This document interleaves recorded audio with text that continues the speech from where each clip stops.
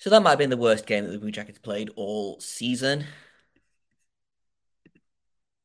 Locked On Blue Jackets, your daily podcast on the Columbus Blue Jackets, part of the Locked On Podcast Network. Your team every day.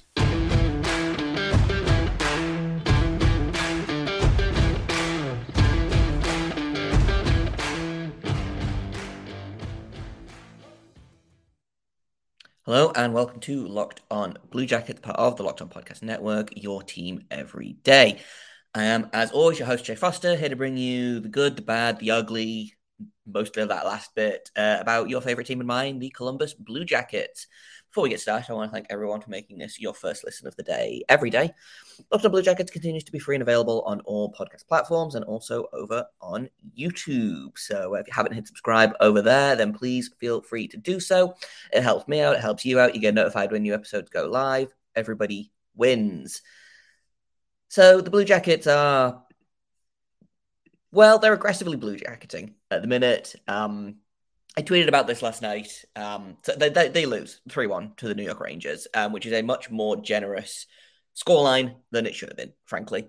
And I tweeted about this last night, and I said something along the lines of, I know the scoreline doesn't reflect it, but this might be the worst game of the year. And I know that they've had, 9-4 losses and 8-2 and 7-0, and everything's been bad, basically. But this, for me, was, bar none, the worst effort I have seen from them. Like, even when you look at, the 9-4 loss, for example, at least most of them looked like they were trying. In this game, nah. Like Elvis had a good game. Elvis had a really good game, actually. Which again is kind of been the story of the season of, hey, the goaltender's doing really well, so shall we all just not try? Or conversely, oh, the goaltender's having a pretty bad game, I guess we should all try. Like that's been the two sides of the Blue Jackets coin this season. Is either the skaters are doing well or the goalie is doing well. And it's very, very rare that both of them are doing well at the same time. But last night, it was very much the goalie was doing well and everyone else existed. And I tweeted that at about the halfway point of the second period, where the Blue Jackets had 5 shots on goal total. Not 5 shots in the second period, 5 shots total. They had 4 shots in the first period. What are we doing here? Like, I don't know what we're doing here. It was awful. It was abysmal. Like I ran out of bad words to use about it that I could use on this show. Like it was just an embarrassing effort from literally everyone. No one was good in that game. Like apart from Elvis and okay, no, that's unfair to say that no one was good in that game because they did manage to kind of muster some kind of effort in the third period. If they played the third period, like if they played the rest of the game like they played the third period, they probably would have, if not won the game, then at least had a better showing than this anemic 3-1 loss off of a lucky Andrew Peeke goal, which, by the way, if you had to pick one Blue Jacket to score, I would not have picked Andrew Peeke. But hey, credit to him. It was a nice goal. It was a nice play from Gus Nyquist, who was one of the few players that I thought was trying for the entire game.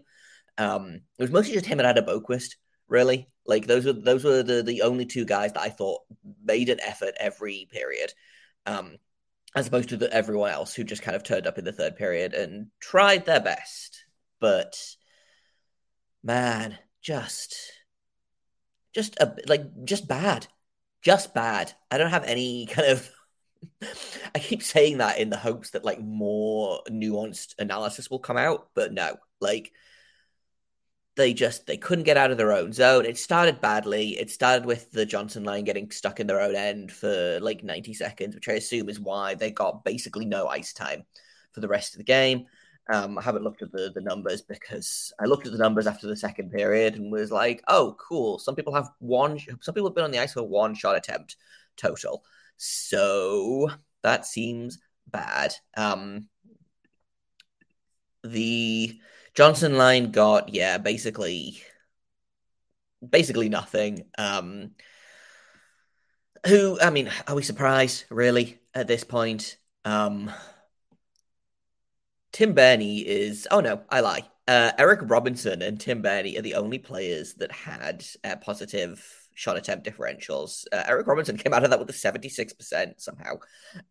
But my point here is the Johnson line got stuck in their own end to start the game, and then that kind of set the tone for the rest of the game, which was, as previously mentioned, bad. And we're going to talk a little bit more about that in just a minute. But first, I've got to tell you all about Bet Online because it's your number one source for sports betting information, stats, news, and analysis. You can get odds, trends, lines, everything for every professional and amateur league out there, from pro football to college sports to basketball to hockey to baseball's coming back soon, I think, to, I don't know, golf, lacrosse, NASCAR, MMA. They've got it all at betonline.net. And if you love sports podcasts, which you're listening to Locked on Blue Jackets, I'm going to go ahead and assume that you love sports podcasts. You can find those at BetOnline as well. They are the fastest and easiest way to get your betting information. So head to the website today or use your laptop or mobile device to learn more about the trends and action. BetOnline, where the game starts. So let's talk special teams, because shockingly, special teams were not completely abysmal.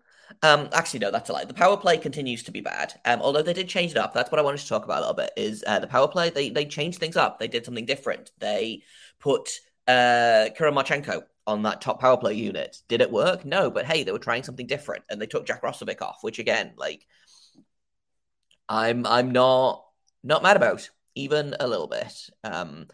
Just didn't work, but I'm glad they're trying something new. The penalty kill was solid.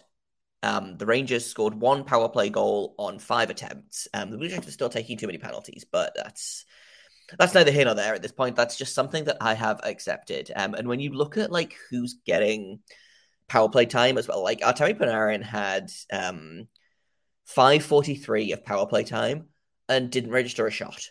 Like, that's some decent penalty killing. I assume that is probably due to getting Eric Robinson back, who is a pretty good penalty killer in his own right. He had 3:19 of penalty kill time last night, so good job him. In fairness to the actual like penalty kill unit, I believe a bunch of the actual penalty kill time was in fact it was 4-on-4. They had a handful of 4-on-4, but God, I just scroll past the shots on goal again, and like in the third period, they outshot them 30-7. I don't know why they couldn't do that all game, but it's fine. It's fine. I will say that they did one thing. They did one whole thing well, and that was face-offs. They had a 51% success rate on face-offs. Kent Johnson hit 50%, which I assume that's because he took like 3 face-offs because he only had 10 minutes of ice time, but that's beside the point. 50%, I'm calling that a win. Again, hysterically, Patrick Laine had a 50% success rate. Gus Nyquist had a 100% success rate, which I assume means that he took 1 face-off and won it.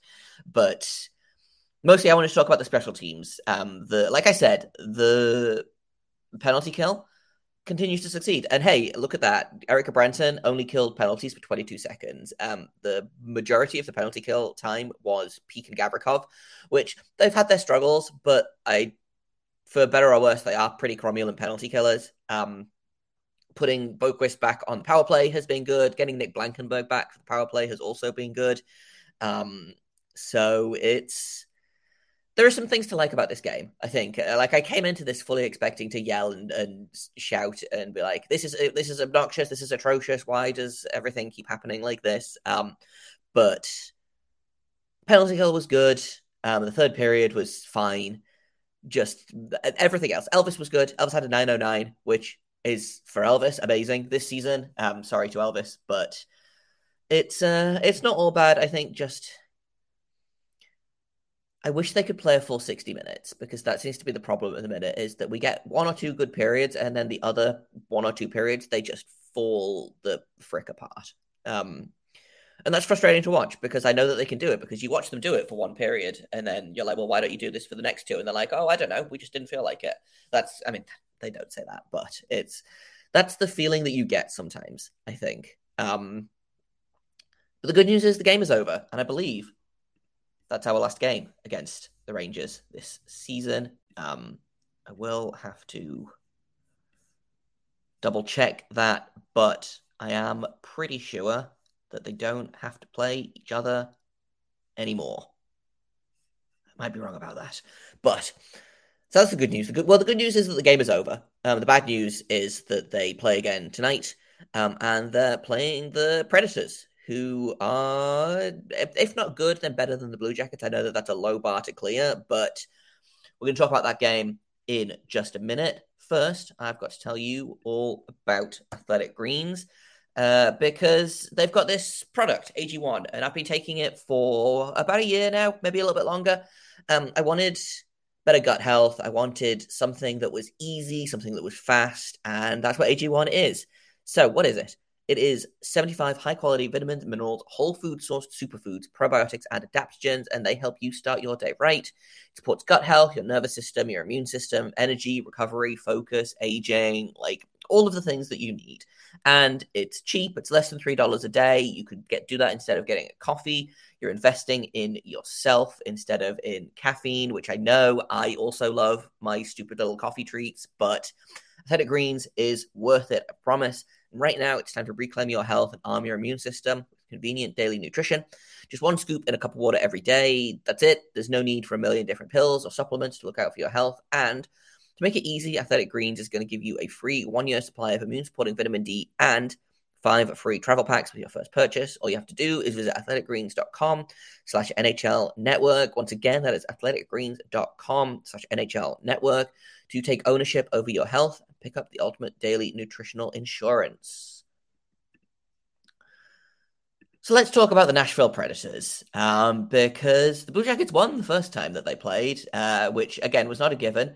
That was, I believe they came back from it was 4-1 or something, or 3-1 from the Preds, and they ended up winning that 3-5. The second game, it was supposed to be earlier. It got rescheduled because the Preds arena was underwater, but now here they are, 6-3-1 in their last 10. They are 20-17-6 on the season.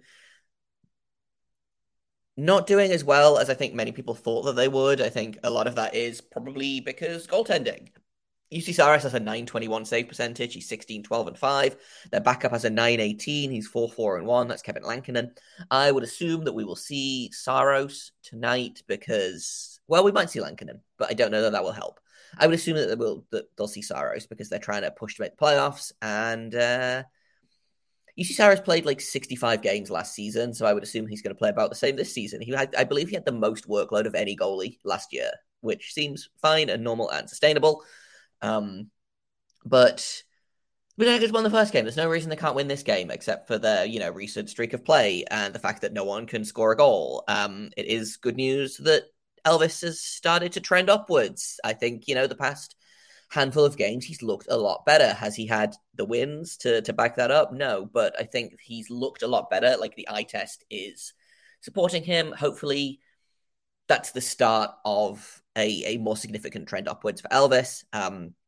Korpisalo is away from the team for personal matters at the minute, I think. So I doubt that he'll be playing. So I believe Tarasov is the backup at the minute. We might see Tarasov against Nashville. Who is to say? That's my guess. My guess is that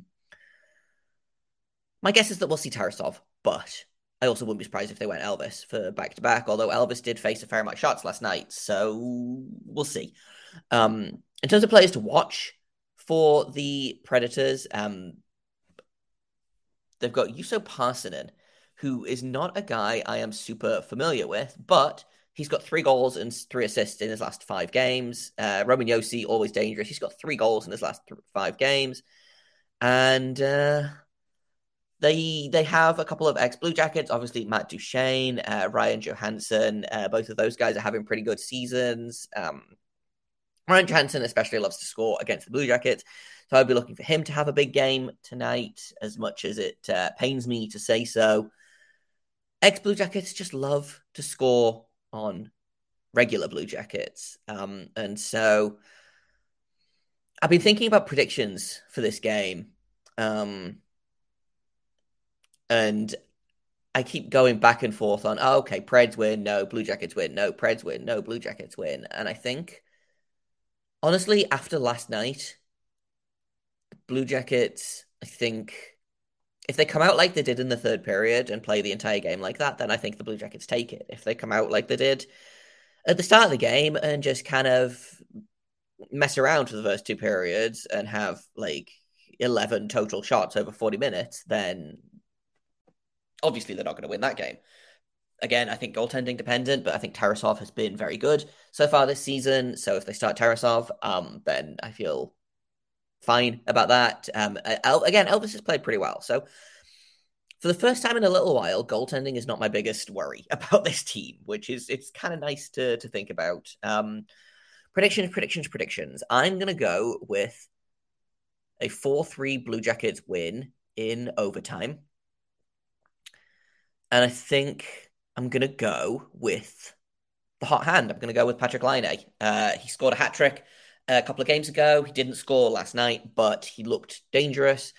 And Jaroslav Halak had a good game last night, by the way. I think it's unfair to say that the Blue Jackets didn't really try, because they did have some good plays. Halak made some good saves. He was good enough to win, you know? So, that's my guess. My guess is Patrik Laine to open the scoring, and maybe get another one. I think goal scorers score in bunches. I think we're probably due for a couple of games at Paddy having one or two goals every other game, which is needed for both him and also the team in general. I'm going to continue my resolution of having faith in my team, which again will probably come back to disappoint me, but Blue Jackets win 4-3 in overtime, or maybe a shootout. God, now that I've said that, it is going to go to a shootout, isn't it? Oof. But that's all I've got. That's kind of all I've got for you today. Tomorrow we'll break down the game. Hopefully it'll be much more fun to break down than the Rangers game was. I've been Jay Foster. You can find me on Twitter at _Jacob Foster, JAKOBFORSTER. You can find the podcast at LO_Blue Jacket. If you have comments, questions, criticisms, you can email me at lockedonbluejackets@gmail.com. And enjoy the game. Hopefully it is more fun, like I said, than the last game. I will be here with you again tomorrow to break it down. So thank you for making this your first listen of the day, every day. Locked On Blue Jackets is free and available on all podcast platforms. We're also over on YouTube. Please hit the subscribe button over there. It helps me out massively. It helps you out.